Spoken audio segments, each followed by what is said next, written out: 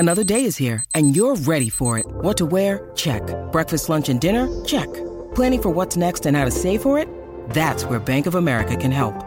For your financial to-dos, Bank of America has experts ready to help get you closer to your goals. Get started at one of our local financial centers or 24/7 in our mobile banking app. Find a location near you at bankofamerica.com/talktous. What would you like the power to do? Mobile banking requires downloading the app and is only available for select devices. Message and data rates may apply. Bank of America N.A., member FDIC.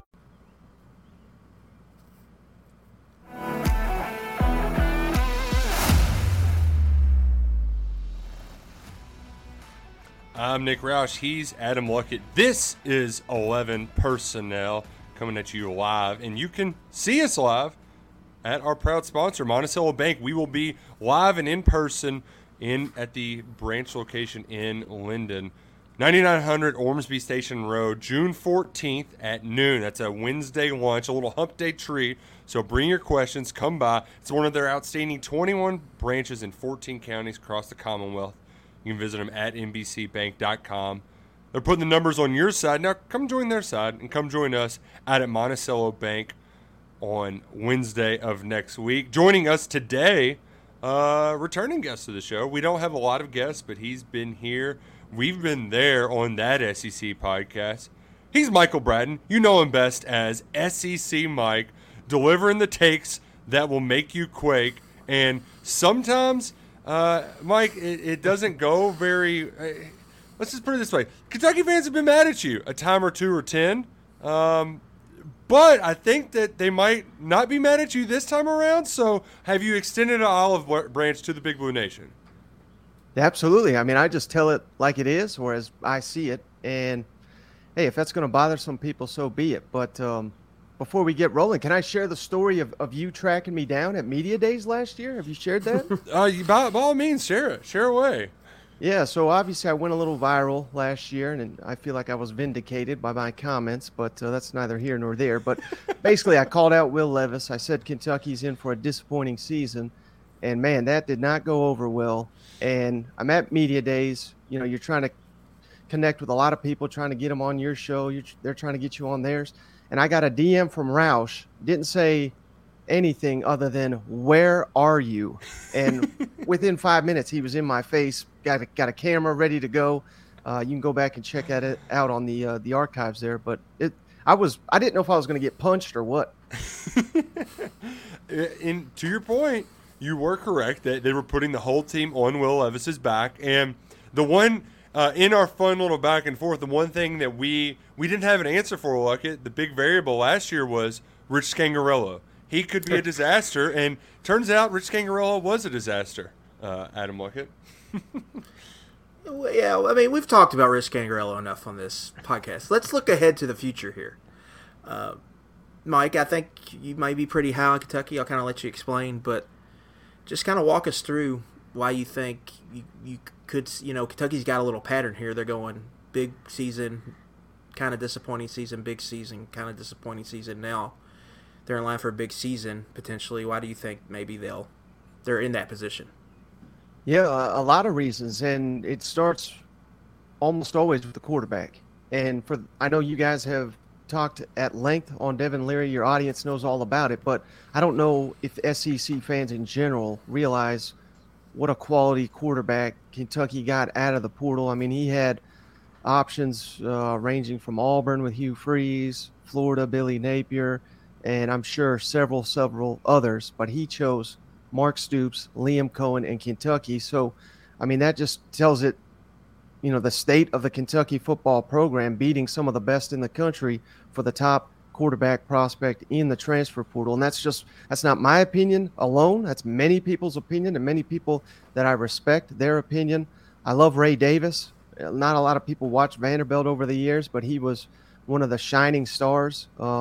I would even go, I don't know if you could say he's an upgrade over Chris Rodriguez, because Rodriguez was so good, but I don't think there's going to be much of a drop-off there. And the receivers, I love the receivers at Kentucky.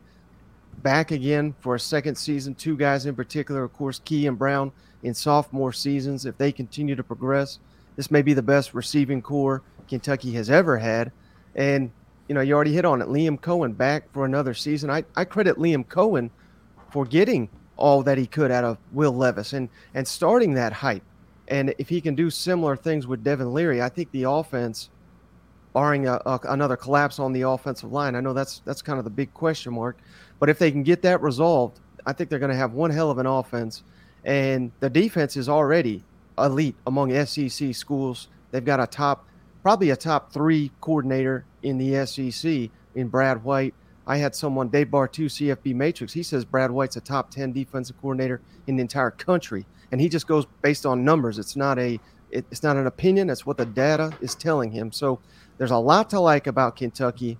The only thing I don't like, and this is not their fault, but they got to go to Athens and they host Alabama. They catch Alabama out of the West. So otherwise, I may be hyping this up as an SEC East potential spoiler team, but there's other games, obviously, but you're going to have to probably win both of those if you're going to win the East. And I don't know if I'm ready to go quite that far. I do appreciate, though, Mike, that you are willing to kind of push the limits. You're one of the few that can make Paul Feinbaum blush. So I'm curious, how did that – I want to get more into your thoughts on Kentucky, but I am more interested in how the hell did you sneak your way onto Feinbaum, and then now you and Paul seem to have a nice, friendly little back and forth pretty regularly. Yeah, I wish I could tell you. I mean, I think just him having me on and me making a fool of myself so many times. I was actually just thinking about this recently, but one of the very first times I was on his show, I think it was not the last year of Will Muschamp at South Carolina, but it was the second to last. And I said, watch out for South Carolina. I think they can win 10 games. The Georgia game will be paramount. And, hey, they pulled an upset of all upsets. They beat Georgia. I was looking good. They won 4 games that year. So he had me on like January 1. He wanted to have me on, and he wanted to have me on to roast me for 10 minutes. He said it was the worst take of the year. So I think he gets good entertainment value out of having me on. And, that was awesome at Media Days. I also called out Jimbo Fisher, and that made A&M fans go irate. I basically said Arkansas is a better program, better coach, better quarterback, better coordinators. And I think Sam Pittman had his worst year as a head coach. They still finished above Texas A&M. So I feel like I was validated there. And probably my favorite time on Feinbaum, I got to go on set with him, SEC Nation, when Alabama came to Tennessee, and I pulled out the cigar, and I told Paul we'd be smoking those in a day. And lo and behold, that's what happened. So, that was a good time. And that's the thing, is some folks will gravitate towards the wrong, but you have gotten right. And I think for you to be right about Kentucky this year, a lot of it goes back, yes, the offense is what we like to talk about, that's sexy, but we're at a point now where Kentucky is consistently a top 5 defense in the SEC. And for folks like us who grew up when Hal Mumme just was trotting out guys that tackled air more frequently than bodies, it's a tough pill for us to swallow. And I think that might be why maybe some of the rest of the league doesn't give Brad White and Mark Stoops in their defense that sort of respect that Kentucky's this hard-nosed defense. I don't know what it is, but it seemingly kind of goes overlooked when you compare it to the rest of the, DBU at LSU or whatever it might be. And do you have any idea why that might be? I think it's the logo. I think it's the brand. And look no further than the over-unders, where I think Kentucky's at 7. I mean, that's just so disrespectful. It's not even considering anything in my mind. So that's one of my favorite overs on the board. I don't mean to compare them to Vanderbilt, but I mean, same deal with them. They're over-unders at 4, and that is just people being uneducated about these teams that they're putting the over-unders on. But I think when you want to talk specifically the defense, it's difficult to play defense when your offense is going 3 and out and not scoring and struggling against Vanderbilt and struggling against this team and that team. I mean, without the pick 6, they may have not beaten Florida last year. And I mean, Florida, that was one of the most god-awful offensive performances I've seen all season from an SEC team. So, I mean, that defense is legit, except when they play Tennessee, Josh Heupel, of course. But, I mean, beyond that, yeah, I mean, I don't know, to answer your question. And I also think that the transfer portal, I know they lost Justin Rogers. That's a huge blow. But I think what people overlook when it comes to the portal, everyone thinks, which is to a certain degree has been true, that Alabama and Georgia and Ohio State were just going to cherry pick it and they were just going to dominate college football. But what I think the transfer portal has really done is helped programs like Kentucky, Ole Miss, Tennessee, Arkansas, on and on and on, to where we don't have to rebuild anymore. We can essentially reload if we can identify and shore up deficiencies on our roster. And I think Kentucky has done one hell of a job. Where would they be right now without Devin Leary? I wouldn't call them a bottom tier SEC team, but I certainly wouldn't be saying 10-win season was a possibility if they didn't have Devin Leary on the roster. Yeah, I think you make a good point. I think it's really helped out the second tier teams, where you would see peaks and valleys with this team, right? Like Arkansas is a perfect example. They got KJ Jefferson, whatever he is, 4th-year starter this year. This is their big year, but in old school, you would see a big dip after he left, and then they would have to rebuild. I think what the portal has done, it's allowed those teams to really raise their floor, at least to me. I don't know if their ceilings have changed very much with the portal, but I think their floors have been raised, so they can stay in that 7-8 win range and not have the drops to 5 and 7s, the 4 and 8s. I think that's where it's helped out. You mentioned Josh Heupel, Tennessee. Tennessee comes to Kroger Field on October 28th. Mike, who's starting at quarterback? Ooh. I mean, I'd lean Joe Milton, but I am not, even though I'm a Tennessee grad, I'm not one of these crazy people that thinks Joe Milton's going to win the Heisman and Tennessee's going to score 60 points per game. I mean, I am less certain about that than just about anything, because I think Nico is the real deal. But I also think if you're throwing out a freshman quarterback with what is the standard now at 10, I mean, if they go 8-4, it's a massive disappointment. They're not going to do 8-4 or better with a true freshman quarterback. I really don't think so. So the season, in a lot of ways, does kind of rely on Joe Milton, who the last time, aside from a bowl game, which, some people kind of discredit those all together, but the last time we saw Joe Milton in a meaningful snap, he ran out of bounds against Ole Miss with the game on the line as time expired. I mean, that's what Tennessee's kind of relying on. Now, I think he's a much better player than that, but that was comically bad. I was in the stands. That was probably the worst ending to a game I've ever seen.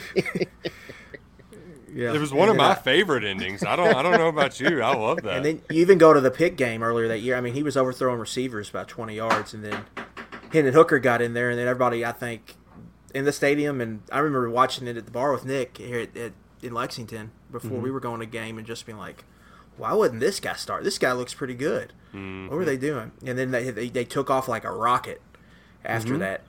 And so, yeah, I'm curious to see just how Heupel handles that.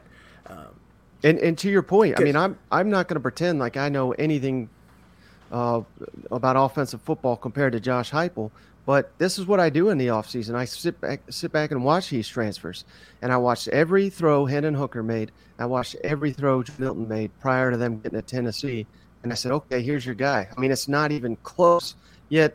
I don't even know how much of a competition. I don't know if deals were made. I don't know, but yeah, that's how I evaluate these guys. And going back to Devin Leary, I've watched every throw he's made. I think Kentucky has upgraded at quarterback. Yeah, it's just, you mentioned, deals, return on investment. Those people who got Nico there are probably going to want to see him on the field. Yeah, so how long can Milton keep them at bay? Yeah, that's really kind of the that's the low key storyline. I don't think people are talking about in SEC, but that is what. I mean, that's going to go. I mean, people are going to talk about that all year. When does Nico be in? How long of a leash does Milton have? And so I was just curious what kind of you thought, being a little closer to the ground, if there was kind of a bar there for him to overtake maybe Milton. Right. Well, the week to really start that narrative is week 3 when they play at Florida, because I don't think Florida's going to be very good. Yet that has been a house of horrors. It doesn't matter how bad Florida is. Tennessee finds a way to lose nearly every time. I mean, I think they've won 2 out of the last 18, and they don't win in the swamp. They are currently a point spread favorite. We'll see if that holds. But if Florida loses to Utah in the opener, which most of us anticipate, if Tennessee beats the hell out of Virginia, which most of us Virginia is one of the worst Power 5 teams. I mean, Tennessee may be a 2-touchdown favorite in that game. If they lose it because of Joe Milton, that is going to start that Sunday or probably that Saturday night, for being honest. That's a good point. I'm curious, SEC Mike, because you do follow all of these coaches pretty closely. I have lost all of my hair because of Eli Drinkwitz. Well, whatever's left of it. Luckett's guy Shane Beamer. Is there any one of these coaches out there that you just, I don't know, some of their stuff you're just not picking up what they're putting down, and you think that they're kind of backsliding, digging their own grave, so to speak? Do you mean at their current job, or you just mean as people? No. Well, it's part of the as people showmen. bugs us. Yes, but it's not necessarily coaching. It's their acts stuff per se. Is that any of their acts wear thin on you when you're following them around? I mean, front and center is Reverend Hugh down there at Auburn, but I mean, he's not lost a game yet. But he's doing all the right behind the scenes. Apparently, building that thing up. They're going to be competitive, I think, year one, which will buy him a ton of goodwill. But he's top among my list. I mean, I've made it no secret, not a fan of him personally.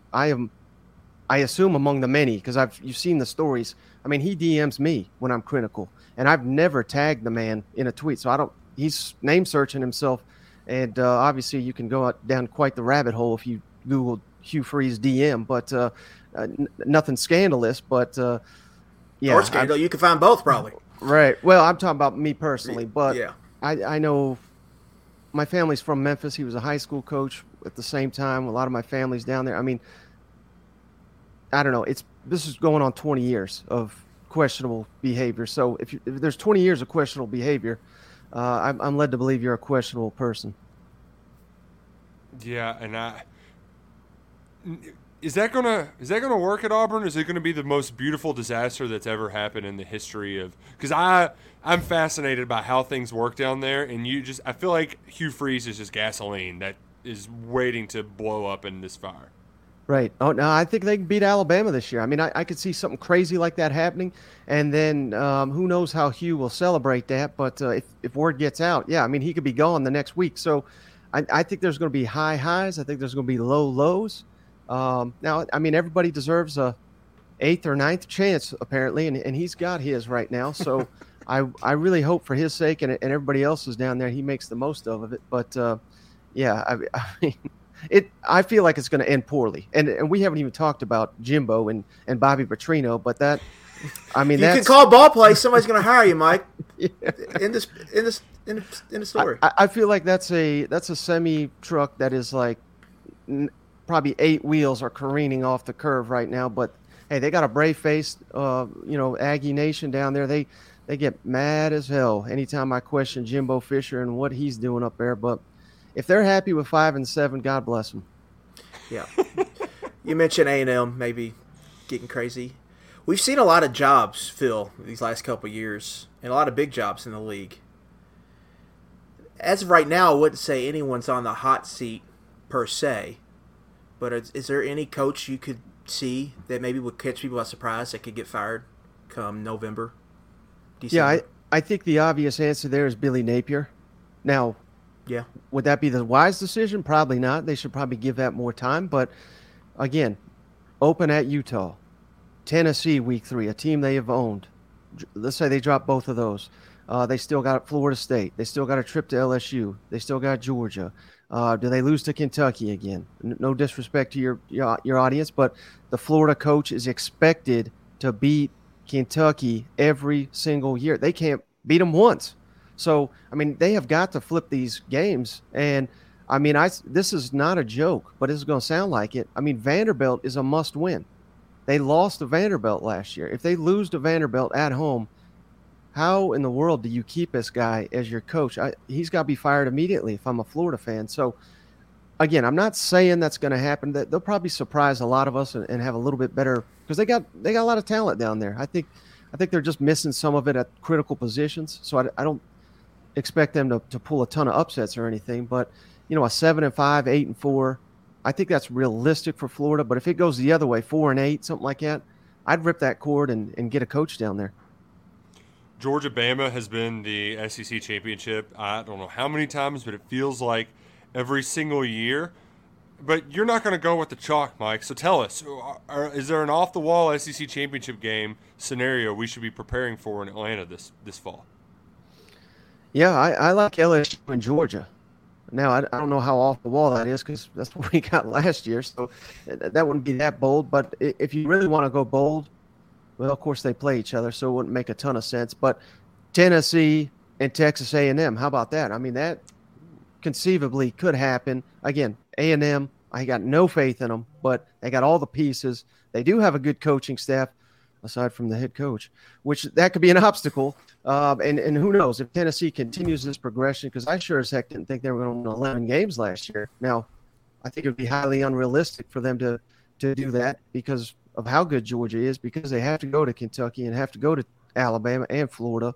But that would be less surprising than Tennessee winning the Orange Bowl last year, in my opinion. Yeah, I do appreciate too, Mike, that you were one of the few that is willing to – it's kind of like when people kept predicting that Tom Brady was going to be over the hill and then he played like 8 more seasons. You are not afraid to go there with Nick Saban and say he's done. So could Kentucky kill Nick Saban? Could they be the death blow? Could they deliver the final 1-2 punch that knocks Nick Saban off the top of college football? Well, I'm bound to be right eventually, right? If I say it every year. So I will be right one year. But, yeah, it's funny you say that because on my show, That SEC Podcast, I can't remember when. We've done so many lists and you know how we do the off-season content. But right. we did trap games a couple weeks ago. And the number one trap game in the entire SEC, in my opinion, is Alabama at Kentucky later in the season.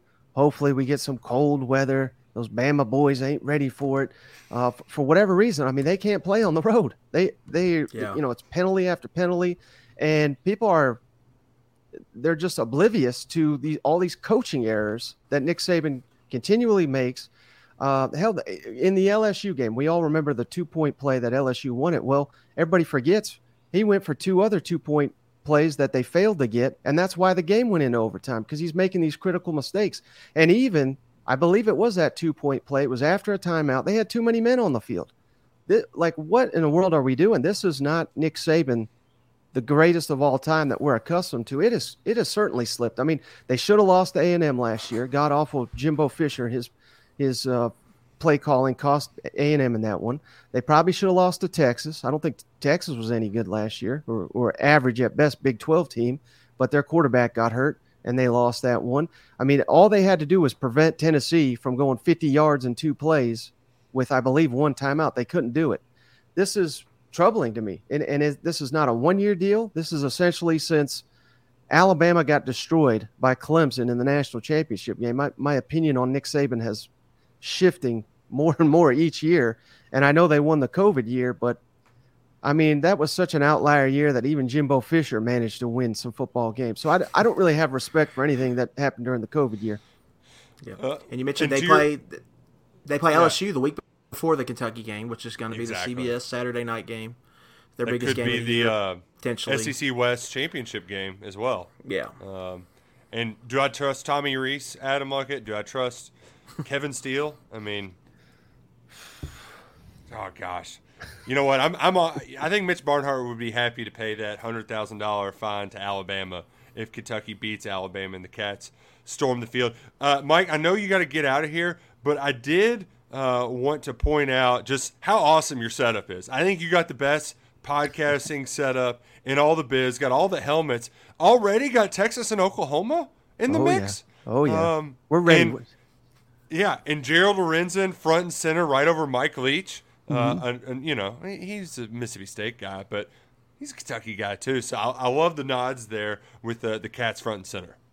Yeah, well, obviously I'm just doing this out of my house, so you see so many setups, and it's just, I don't know, it looks kind of rinky-dink and stuff. So I'm just trying to up the presentation a little bit to get to reel people in before they get the content and see all the crazy things I have to say. So this is what gets people reeled in. And me and my cousin Shane, we do our best to keep people stay tuned on a daily basis. Well, if you haven't tuned into him before, That SEC Podcast, I owe cousin When you need mealtime inspiration, it's worth shopping Kroger, where you'll find over 30,000 mouth-watering choices that excite your inner foodie. And no matter what tasty choice you make, you'll enjoy our everyday low prices, plus extra ways to save, like digital coupons worth over $600 each week. You can also save up to $1 off per gallon at the pump with fuel points. More savings and more inspiring flavors make shopping Kroger worth it every time. Kroger, fresh for everyone. Fuel restrictions apply. And Shane, a bottle of bourbon. I do. It pains me to say I lost that bet. But you took a little excursion to Kentucky last summer. You tried some bourbons. Do you have a favorite Kentucky bourbon? Ooh.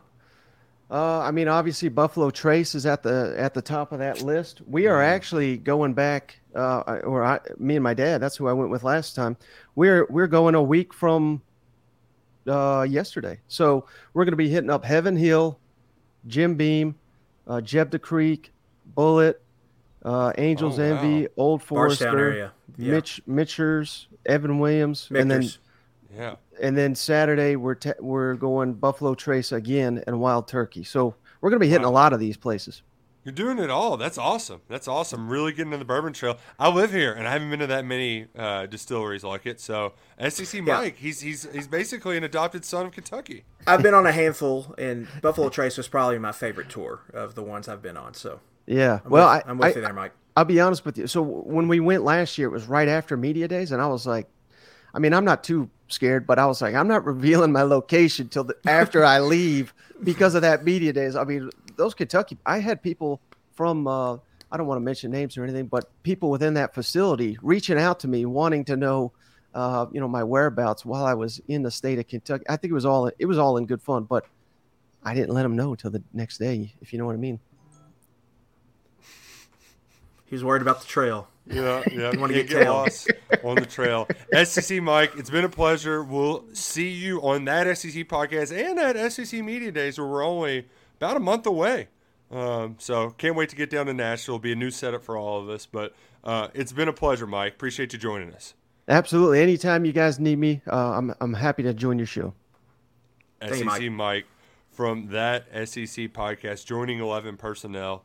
You can join us next week, like I said, at Monticello Bank, noon, Wednesday in Linden, 9900 Ormsby Road, I believe is the address. More details, scroll down on the podcast post. We got it. I like it. His Nick Saban takes kind of get me uneasy, but at the same time, he makes some good points, especially about the coaching kind of mistakes and how bad, I think for me, more of what it is the undisciplined football on the road. And if Kentucky plays well enough, what if Georgia is their only SEC loss to that point, right? Like, could you imagine the Eric Wolford takes? I mean, everybody, you kind of forget that, right? Yeah, because the smoke died down on that. But we got a lot of ball to play before we get there. But yeah, that's not that's one of the if you're going through the schedule, that's one of the likely loss. You've got two really likely losses that you're putting in the likely loss column. That's one of them. But see how the season plays out. Alabama has issues, but they also got the most talented roster, arguably most talented roster in college football. There are the warts that people are pointing out in a big way this offseason. We have to see how the season shakes out. But yeah, they've struggled on the road. Like the road game, like Ole Miss almost beat them last year. Like that game went down to the wire, and there's been a lot of games like that for them on the road. And so we'll see what happens this year. We'll just have to see. But I get why people are saying it. I'm a little more hesitant, just because. What if they figure it out at quarterback? If something if Ty Simpson just turns it on here in fall camp, they could, they might be the best team in the country, right? Because of the rest of the roster. And so we just got a lot of ball. And that's a game. Like, to me, when you're talking about the season, that game for Kentucky is way down the list. Like, way down. There's a lot more important games, I think, for the Cats. In when I was filling out my path to upsets, that one was the most difficult to kind of figure out because Kentucky's a 3-touchdown dog, or they're at least a touchdown dog in 3 games. Alabama, Georgia, Tennessee. And I think the Tennessee game, I mean, Kentucky could be a 7-point favorite by the time that gets here because Tennessee is such a wild card. I did want to clarify on Mike's behalf, though. He meant 10 total wins. 9-3 win a bowl game, what they've done the previous two times. So that does, that means you probably win one of those games you shouldn't. You probably lose one of those games you shouldn't. We've gone through it quite a bit up until this point, but I enjoy having SEC Mike on to hash out some of his spicy and meet the balls. But we need to get into the kind of nitty-gritty of the recruiting because it's a big recruiting time of the year. We've been at camps. I was at a camp today on Thursday. There was one Sunday. There's been official visitors in and out all week. We've got more, arguably the biggest recruiting weekend of the year is coming up this weekend. Then you're going to have another one the next. But first, let's briefly touch on the camp aspect of things because there hasn't been one giant star-studded sort of event with a lot of people working out. But Tuesday, you had Cutter Boley coming in while some official visitors were on campus. Today, Liam Cohen issued a new offer to a 2025 quarterback that has some really intriguing film. I got to watch him today, and I like quarterbacks with a compact throwing motion, right? Like it just kind of gets out of there quick, and he moves well, right? Back in there in the pocket, his name is Scotty Fox. Scotty Fox sounds like a quarterback. He's got quarterback hair. He's from the Cleveland area, had an offer previously from West Virginia. I want to say maybe Purdue and some other smaller schools, but another 2025 quarterback on the board. And what I wanted to see in person, Lucky, was how big was that arm? And two, the kind of sling it behind your ear throwing motion, they can be good, but sometimes it can be bad. I know I'm not being very specific there. There were a couple times where I felt like he was shot putting it a little bit, but when he gets moving, he really reaches that arm back and delivers the ball accurately down the field. So Cohen ultimately decided to offer that scholarship afterwards to add another name to the mix in 2025, along with Stone Saunders, who's expected to camp with Cohen next week. Yeah, these camps typically regarding QB recruiting are important because you get to see kids throw, you get to get them on campus, and it's really when your evaluation, I think, gets sped up on these quarterbacks a class ahead. And so it's important to get guys on campus so you can see them and work with them. And so Cohen said at one point too, he's got to see him in person before he's going to make a judgment on them one way or another. He's pretty picky. He wants to see him throw in person. Yeah. And this is their really only opportunity. And so the problem Kentucky runs into sometimes is just getting these kids on campus. A couple years ago, Chris Vecina was kind of the big one who kind of started to blow up. He just did the big schools, right? Alabama, Georgia, Clemson, on down the line. And so they couldn't really get him. They got him on campus. He stopped in for a half-day visit, but they didn't get to see him throw. So it's always important that we want to see him throw. Cincinnati St. X quarterback, Chase Herbstreit, youngest son of Kirk. Mm-hmm. If you don't know who Kirk Herbstreit is, I'm not sure why you're listening to this podcast. Imagine having to explain to somebody who Kirk Herbstreit is. Yeah. Oh, man. He's this guy who talks football, and he's on TV all the time. So he's in the class of 2025. He's going to Ohio State, Notre Dame, all the big schools. He's not going to camp at Kentucky. It's not seeming like, even though Kentucky's kind of recruiting him the hardest. Mm-hmm. That's a sign that it could be difficult to get him. Yeah. But then there's kids like, Ryan Montgomery and Stone Saunders who they've had a relationship with. And Saunders is sounding like he's probably going to be the biggest fish they're going to get to camp, at least that we know as of right now, next week. And so finding that next quarterback in 2025 is important. So building options so they can have guys they can look at is a good sign. Yeah. I did want to add, before we move on to more recruiting, part of what these camps are, we see all the current players out there, right? And they're kind of hanging out, maybe working out a little bit. And for I mean, it's the first time we've seen a lot of them since spring practice, or first time ever. Grant Godfrey was one of those guys, and that dude looks good in shorts, right? He's a first off the bus kind of guy. That's one of those. It'd be nice if you could kind of stash and dash away for a year or two and then just see what we got here. But also could just be a starter next year, right? They're going to start him out at edge. So curious how that goes. And then the other one I wanted to mention too, when I think about the young receivers that are really good, I just always forget Shamar Porter, even though he could be the best of them all. That was the first time seeing him in person, and he's as big as Dane. Like, he's a big old kid, like that can high point the football, really talented. So just a couple that I hadn't seen before, but finally getting to see in person. You're like, oh, even though it was a quote unquote kind of down year, Kentucky was behind in recruiting. They still got some guys that look like they can be dudes in Lexington in the future. Yeah, I think last year they closed really strong. Now, I think the ball bounced their ways on a couple things. When you talk about Luke Fickell leaving Cincinnati, and you talk about Jeff Brom leaving Purdue, if those two things don't happen, I don't know if Kamari Anderson and Kendra Gilbert are on the roster right now. Right. And those are two of the freshmen I think people are more excited about. And so, will that, can you bank on closing that well as they did last year? That's the big question, I think, with this class currently. So now it's closing time. You play the song if you want to, but this is what recruiting really is all about at the end of the day. And I do think the NIL distraction was kind of a thing this time last year.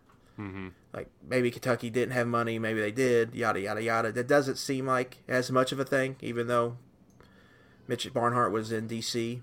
yesterday with the rest of the college sports world asking for our government to help. We love to stray into politics on this show. It's our favorite thing, and it's also abundantly clear that they're about as effective at getting things done as Jimbo Fisher is at scoring touchdowns. Yeah, there we go. Just for our friend SEC money. So that's going to be, they're going to handle that however that ends up getting handled. But for right now, what my point is, I think they're in better shape than they were last year. Yeah, it feels like that at least. Yeah, maybe it's just we know a little bit more, so we're getting better at jobs potentially, or they're just, these guys are talking more. Maybe it could be either or, but it feels like they're in better. But they just got to close on these guys, Nick. Yes. Yeah, so let's get to some of those guys that can close on. Yeah. The first one is Brian Robinson, top 200 edge. Nick, I'm going to name the top 250 players they've gotten from Ohio. It ain't many. I mean, you're talking Lynn Bolden, Tyrell Asian, Alex Safari, Darian Kennard. I think there might be one more, but Brian Robinson's the fifth, or it could be the fifth or the sixth. Yeah, he would be the fifth per On3 industry rankings. Yeah. Because you have to think, if you're a top 50 kid in Ohio, you're probably a top 5-6 kid in the state. Ohio State's taking you usually. So well, speaking of, he was camping there today, and that's kind of, it's very rare for somebody that old, but it's very much so he's camping to see if he can get an offer, and if not, probably commit to Kentucky. He was at Ohio State, but I'm not sure if they can go to these camps and not camp, right? Just hang out, which is the case for most guys who are of the Callan Fox, who's a 4-star blue chip tight end in the 2024 class. He was at a camp at Kentucky last year. And this was a kid that just kind of went to everything. I mean, he visited hundreds of schools. He's probably going to end up at Florida State. I think he's got picks in for Florida State. He just showed up and just did nothing. Like, it was just there. Same thing with Elijah Melendez today, who I think Zach's talking to, who's 4-star linebacker from Florida, just a big badass. And then you'll see guys like stands around. Arvell Reese kind of did the same thing, but then just kind of decided, hey, I want to jump in and do a couple things. Yeah. And so what actually did Brian Robinson do there? He's been to Ohio State a few times. Just where are they at? But it's like, by all accounts, it seems like a 2-horse race, and we'll get into Ohio State here in a minute, between Kentucky and Michigan. He canceled his Penn State OV this week. Says he's going to reschedule. But by all accounts, this is Kentucky and Michigan. I think Kentucky, Youngstown. Kentucky's recruited him for a long time. Had him on campus a bunch of times. I think they've got a chance to close here. I've put in a pick for Kentucky to land Brian Robinson. I believe he told Chad Simmons he would like to commit in the summer, so that could potentially be one of the guys you see commit around 4th of July, which is a popular commitment date in the recruiting space. I think he's the biggest target on campus this weekend to me. Or he could just pop then. He could. Full court. Well, he could give us, last OV, he could just go ahead and give a silent, right? I mean, that's probably what I think the goal is over in that football building, is to get him committed before he leaves campus this weekend. And it's encouraging that he left Michigan without it. But if you follow along closely, and if you're a part of KS Board right now, I mean, if this is the sort of stuff you love, we're talking about it, hourly, about updates from all across the country. And one of those latest updates was late last night. Jaden Smith announced a decision date. And he's one of the many Michigan or Kentucky guys, a.k.a. Steve Klingscale versus Vince Marrow on the recruiting trail. They did this in the last class. They're doing it in this one. And for me, what's been surprising is how many of these guys that Michigan has actually taken this early in the process. They're pushing for early commitments. And it says a lot to me that they've been pushing for these early commitments. Brian Robinson was officially visiting last weekend, and they didn't get that early commitment. It feels like in this whole Vince versus Klink, I think Michigan's going to have a lot more cachet right now. You should, after back-to-back college football playoff appearances and Big Ten titles. So they should have had the upper hand, but it does feel like that this is one where Vince Marrow set his sights on early and is keyed in. And if he can get this one, it's huge for an optics standpoint. From the practical pass rushing standpoint, I think he's done a great job of developing over the last year. I worry, after Khalil Branham, I'm always a little hesitant on the guys who are sharing workout videos and tweeting all their meals and stuff like that. But I do get the sense that he's a good kid. He's going to work hard. And I also wonder this. I think right now he's like a true 4-3 defensive end. I wonder if he has he feels like a very much a run-stopping edge setter and less of a pass-rushing 3-4 guy. What say you? Yeah, I still need to dig in some of the research here. But, yeah, I think he's he might be more of a heavy-handed, physical, run-through-you, power first. Still needs to develop his refinement as a rush specialist. But he's definitely a kid, physically. Yeah. He's going to be ready to play. Mm-hmm. And this position, Nick, this is a premium position. Yes. Everybody wants these dudes. Are you 6'3", 6'4", yoked up, and can you knock big-ass 320-pound tackles backwards, and do you have the athleticism to go around them and bend the edge and rush the passer? This is a premium position in football. There's a reason why you see 5-6 of these dudes go in the first round of the draft every year. Everybody wants these dudes. Kentucky's done a very good job recruiting this room for Kentucky standards. I mean, you look in the room right now, J.J. Weaver, Keaton Wade, Tyrese Fearbury were all top 300-ish, all 4-star prospects. And then Brian Robinson can continue. That's stacking a room, stacking layered recruiting. That's stacking talent and spacing it out. And so you have a line. This is not a position you want to go in the portal to try to find. Right, yeah. Good luck. And so, getting these guys out of high school is very important, and he can just kind of continue that streamline that they have. And it's just, he's a really important recruit. If you don't get him, this Ohio class is not, doesn't look great. You're not in on a lot of, guys. And it keeps the Youngstown alive, right? Like that. There's just a lot of things that make Kentucky fans warm and fuzzy. They need a win over Michigan. Yeah. Whether the Michigan men will tell you it's not a win. They need to get one. Michigan's, Kentucky maybe got the big fish, big number 0. It's playing on their defensive line, Deion Walker. Right. But Michigan has got them. I mean, last year Michigan kind of handed it to Kentucky. So there was that safety from Youngstown. Jair Hill out of Chicago. You had the two Youngstown guys, that like the 3-star guys, DJ. Trying to think of their names right now off the top of my head. But also you had Carmelo English, who Kentucky recruited for a long time. Cameron Calhoun, which was a roller coaster in of itself. A whole mess, right? There's just been a few of them, and then in this class, they're going to get the Smith twins. Yep. They've already got a half of one. Yep, they'll probably get the other one now.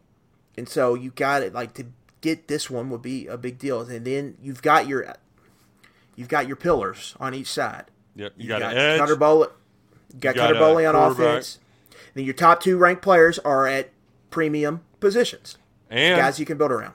And the third premium position, the other one that can hear its name called number 1 in the NFL draft, is offensive tackle. And they got one coming in this weekend in Jonathan Daniels, who on 3 ranks as the number 1 offensive tackle in America. And then next weekend you've got Shaq McCroy coming in, who is kind of an Oregon lean right now, but they're picking up some steam with some other offensive tackles. So there's it's on the table. Now, Daniels, that's one of those that it reminds me of when Chris Collins got a couple of those Florida DBs in for official visits, but it was early and they were going to visit elsewhere, and it was just going to be hard to retain any momentum there. So I'm not going to get my hopes up too much for this kid. But getting him on campus is huge in and of itself, because it's, Georgia, Alabama, Clemson are his other big 3 ones. I think Florida State, because he's a panhandle. I think Florida State and LSU are kind of the top 2. Okay. I know he's got a Georgia OV coming up, and that's probably what stuck in my head. But nevertheless, just getting him on campus is significant. But I did want to shift away. We were talking about Kentucky versus Michigan. Kentucky versus Ohio State. We had some early week shenanigans, unlike anything I've ever seen, when Justin Rowland reported that Sam Williams-Dixon was on Kentucky's campus for an official visit. And it was accompanied by a tweet that says, "I'm a running back, I'm not an athlete," from Sam Williams-Dixon. A little bit of defiance, because he's the 3rd running back in their recruiting class. But all these websites list him as an athlete, on 3 included. And Kentucky's telling him, dude, you're not playing receiver there. You're going to play running back. You want to share carries with him? So they get him on campus. Ohio State coaches, not happy. This is a program that does not like when their commitments go elsewhere. And look at those quotes that he gave Jeremy Birmingham, who covers Ohio State. It was basically a public apology to Ohio State. I've never seen anything like it. It was quite an eventful 2 days for the 3-star running back, Sam Williams-Dixon, who's actually from Columbus. So fascinated to see what happens next, because he has an official visit scheduled to Ohio State this weekend. Yeah. This is one where it's important to know, how to read the language here. Ohio State's got 2 tailbacks in the class. They added 2 weeks, a kid from South Florida, a top 300 kid, 2 weeks after Sam Williams-Dixon committed to them. So he's probably not super happy about that. No. He's saying, I'm a running back now. He's probably not super happy about them having 3 tailbacks. 2 are ranked higher than them. Typically, teams don't add more than 2 running backs in a class. So, Vince Marrow is telling him, in my opinion, probably what he's telling him, they're over recruiting you. You can come here and be our number 1 guy in our class. I've been telling you this for years. He was, we've got all these seniors in the room. You can come in and get carries right away. Mm-hmm. And so come here. You can play in an NFL offense, yada, yada, yada, yada. And so Kentucky's able – the fact that he made the official visit and did tell him should tell you a lot, in my opinion. Yeah. Especially doing it – he could have just very well officially visited Ohio State and then gone to Kentucky next week too. But they got him down here now. So I'm fascinated to see what's next. Yeah. When I spoke with some sources at UK, they weren't expecting a flip to be imminent by any means. But also, like, that relationship might be beyond reconciliation at this point. You know, we're going to find out how much Ohio State values him. Yes, very soon. We're going to find out how good Ryan Day thinks he is after this weekend. If he decommits on sometime next week, they probably don't value him very much. They're probably like, all right, you can just go. Yeah. But Ohio State has to be careful here, Nick, because Pick North, where he's at, Yeah. they get a lot of kids from there. Jack Sawyer, who's going to be one of their best defensive players, was a top 10 recruit a couple years ago. He played at Pick North. I mean, they get a lot of guys from that high school, so that's one of their pipelines. They're probably not going to want to, burn a bridge there. So how they kind of handle that, it's just going to be a situation to watch. Yeah. But it's important that Kentucky got it. They needed to, for that to even happen, they had to get him in for an official. Which, speaking of recruiting hubs for Ohio State, Vince Marrow is not too shy to go to Glenville, which is just outside of no, it is in Cleveland. Who am I kidding? Yeah. Is it the Tar Blooders? What are Yes. they called? Tar Blooders? Yes. Great nickname. Demarion Witten caught a 39-yard touchdown pass in the state championship game. It's seemingly Kentucky versus Ohio State for this 4-star recruit. He's good. Top 300 overall prospect by a lot of the recruiting rankings. He's officially visiting Kentucky this weekend. He'll be at Ohio State later this month. I saw somebody at 0-3's Ohio State site, Letterman Row, put in an RPM for him to Ohio State recently. But the Buckeyes do already have one commitment from top 250 tight end out of, I want to say Florida, if I'm not mistaken. LeBlanc? Nashville. It's Nashville? Okay. But Pretty LeBlanc sure, is his last name. Max LeBlanc, yeah. And this is just a fascinating dynamic. And I'm Chattanooga. He's from Chattanooga. Okay. But Witten's a good ball player. You're really high on this guy. And Kentucky's also kind of high on one of his teammates, too, in Fred Johnson Jr., that is an offensive tackle from Glenville who will also be officially visiting this weekend. And there's just a lot of dynamics in play for both of these Ohio guys, or hell, all three of these Ohio guys we've discussed that Vince Marrow is in the running for. Yeah, Deshaunte Jones, too, unranked running back, will also be in Lexington this week in another Glenville. With the Lucky Land Slots, you can get lucky just about anywhere. This is your captain speaking. We've got clear runway and the weather's fine, but we're just going to circle up here a while and get lucky. No, nothing like that. It's just these cash prizes add up quick. So I suggest you sit back, keep your tray table upright, and start getting lucky. Play for free at LuckyLandSlots.com. Are you feeling lucky? No purchase necessary. Void where prohibited by law. 18+ terms and conditions apply. See website for details. Guy. You worry Witten is kind of heading down the same path as Arvell Reese. Like, as long as Ohio State stays away, I feel like Kentucky probably going to get Witten. But I'm not sure they're going to stay away. I like Witten a lot because he's kind of a prototypical, I think, flex tight end. Kind of in the Jordan Dingle mold. He can line up one-on-one, beat coverage. He can run after the catch. Good athlete. Create space.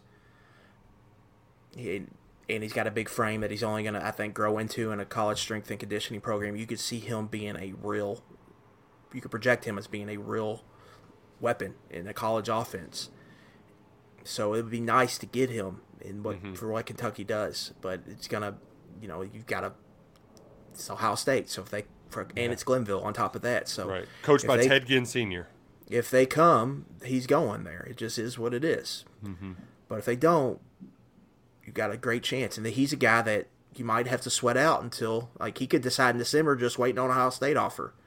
Or waiting to see if he's a take, right? You just kind of don't take him Ohio. And a lot of it comes down to, if you're members of KS Board, a lot of the putting the pieces together is also being well aware of what's happening at the other schools they're considering. And that's why Luckett's one of the best of the best. And right now, what is it, $1 for 3 months or $50 for the year?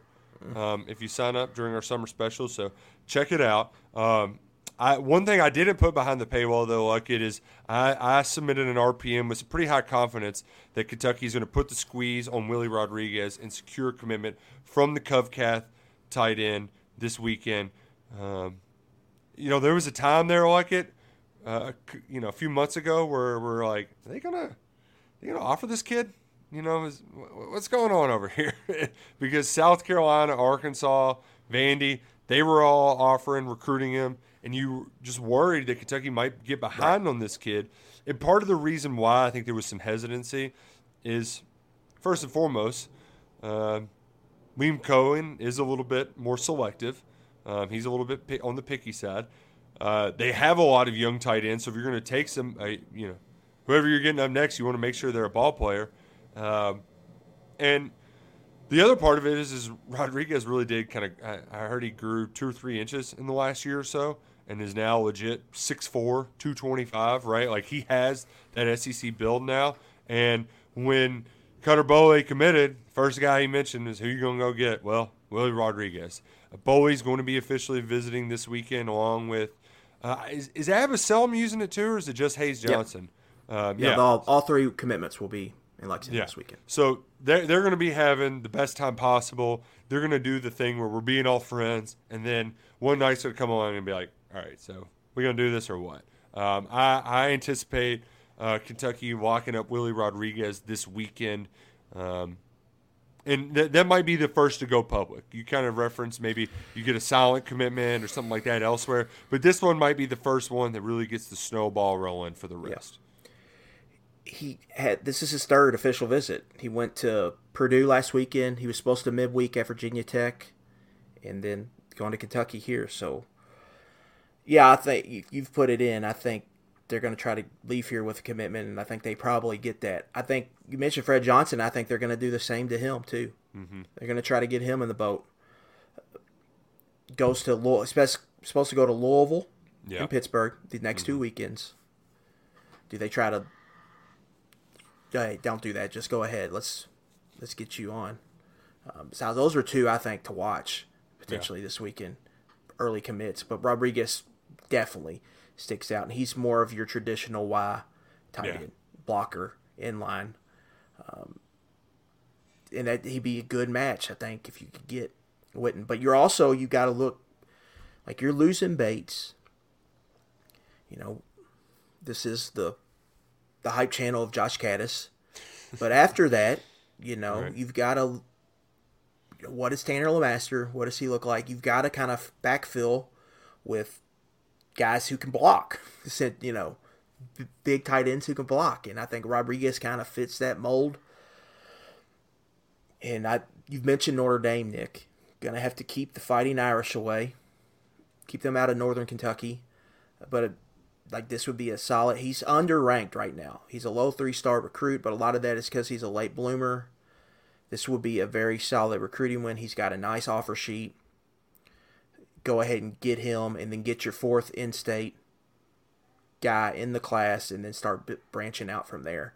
But would fill a need on the roster, and again, with layered recruiting, helps them backfill that tight end room, which I think they've built pretty well. And they haven't needed transfers to build that room. They've done that with strictly high school recruiting.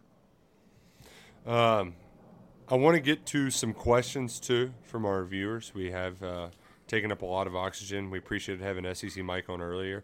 Jerry is not very happy with me. He says that I ignore the listeners because I can't keep up with Luckett. But it's mostly just because I'm worried my internet will get shot having the StreamYard up and the YouTube up. That's definitely happened before. But he did ask a valid question. He's like, hey, Luckett, what do we think? The state of these sales just can't compete with St. X, Jerry. I mean, there's nothing wrong with it. It just is what it is. Just acknowledge the elephant in the room. He said, are we good with no? Are we good with no? And if you want to take it. Depends who you ask, right? Yeah. Depends if it's Monday or Tuesday or Wednesday. Depends on what player comes up. But I think that as of right now, they're in a good spot. Now we'll see if they lose a recruitment that they didn't want to lose, if that changes. But as of right now, This is a fluid situation. They're in a much improved spot from this time last summer. I think they've got their ducks in a row, especially how Mark Stoops, I think, kind of wants it. Mm-hmm. Barry and Brown and Deion Walker are still on the roster. That should tell you a good amount. Devin Leary's on the roster. Those guys aren't on it if their NIL situation is not in order. So I think they are like where they're at. They got Cutter Boley. That's probably another sign. That I think they're in good shape there. Yeah. Now again, that could change. Matt could go on the radio on July 4th or right after July 4th and tell us they're not in good shape. But this thing is fluid. But I think as of right now, yes, to answer your question, they are in good spot. And what I liken it to is it was horrible timing, but just being able to open up the collective to the public. I think in a lot of situations early on in the NIL era, they were relying solely on individual boosters to foot the bill on a lot of this stuff. Now there's all right, here's kind of our baseline budget that we can work with where there's money that's consistently going to be there. And it's helped in the portal.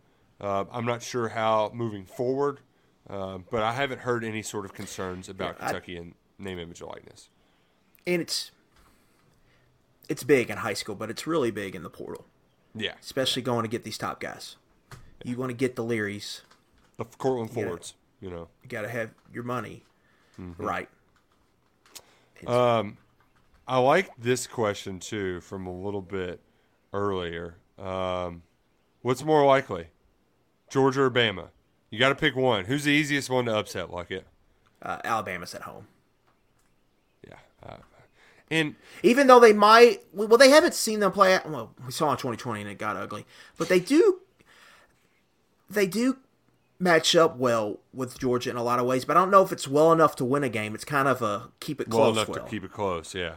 Where they're in the fourth quarter and they might last year they sneakily that game was it almost got kind of scary for Georgia. Yeah. If they hit on that wide delay over the middle. Mm-hmm. And Dingle breaks a tackle and scores, that's a totally different game. I mean, Cheeks could have got tight over there on that Georgia sideline. And they weren't playing well that day, and they really didn't have a good feel on offense. It could have, and it was cold. It was kind of everything we wanted in that Georgia game to be. And I've always thought, I don't know if Kentucky can win that playing that way, but I left that game thinking, well, if they got to catch Georgia they have to really catch them on an off night. But if they catch them on an off night, they can beat them. I could see them beating that Georgia, how Georgia played. It's just getting, you can have no control over them playing like that. And so I would say Georgia's probably a better matchup, but Alabama's at home. Alabama might be a little bit more vulnerable. Alabama's got more, I would say, unknowns as of right now than Georgia does. And going into Sanford Stadium, it's tough. Yeah. And it doesn't matter that it's a little bit earlier and they got a new offensive coordinator, new quarterback. We talked about it last week. They still got a ton of offensive weapons, so a lot to overcome. It did remind me, though, that the rules – I don't know if we ever talked about it once they got changed, but clocks aren't stopping anymore after first downs, except for the final 2 minutes. And Kirby and Mark, they love those long possessions, keeping that clock turning and burning. So that could certainly come into effect that game. Also excited to see how that works for our 7:30 SEC Network specials. You're trying to get home before 3 a.m.? Dude, that Akron kickoff time stinks. That stinks out loud. That's the weekend of Bourbon and Beyond. I think the Black Keys are playing that night. I don't know how many people are going to would rather watch Kentucky play the Zips and Joe Moorhead or the Black Keys. Yeah.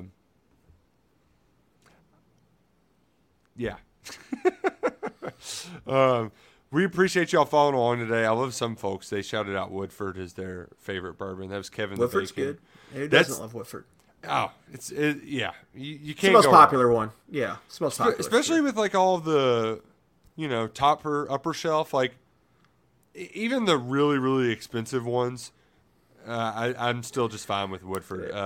Which reminds me, we got into a long conversation at the Combine with a gentleman from South Carolina who talked to me and Nick about bourbons for at least 90 minutes in his bourbon adventures.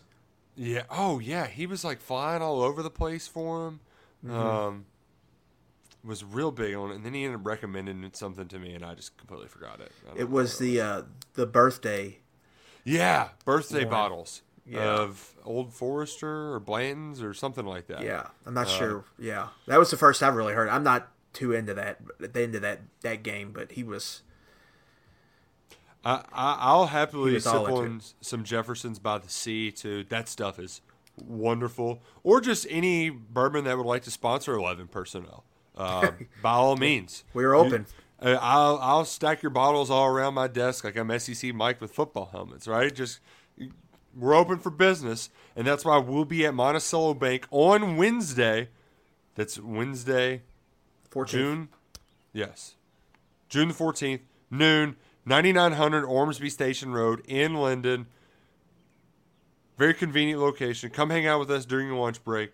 Bring some questions. We'll be happy to answer. We're still going to be live on the YouTube channel. We have those capabilities, so you'll still be able to get to listen to us. And cooking up a fun little surprise next week. Might be our a little bonus episode before Luckett hits the road on vacation. So we might be double dipping in order to take a little bit of a break. But we appreciate you all subscribing, liking the page, and following along with us. We'll see you next Wednesday at noon at Monticello Bank. For Adam Luckett, I'm Nick Roush. This has been 11 Personnel.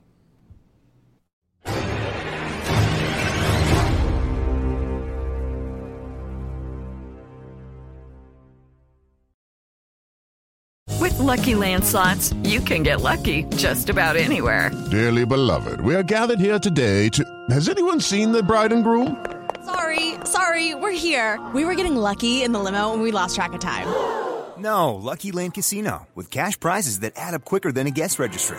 In that case, I pronounce you lucky. Play for free at LuckyLandSlots.com. Daily bonuses are waiting. No purchase necessary. Void where prohibited by law. 18+. Terms and conditions apply. See website for details.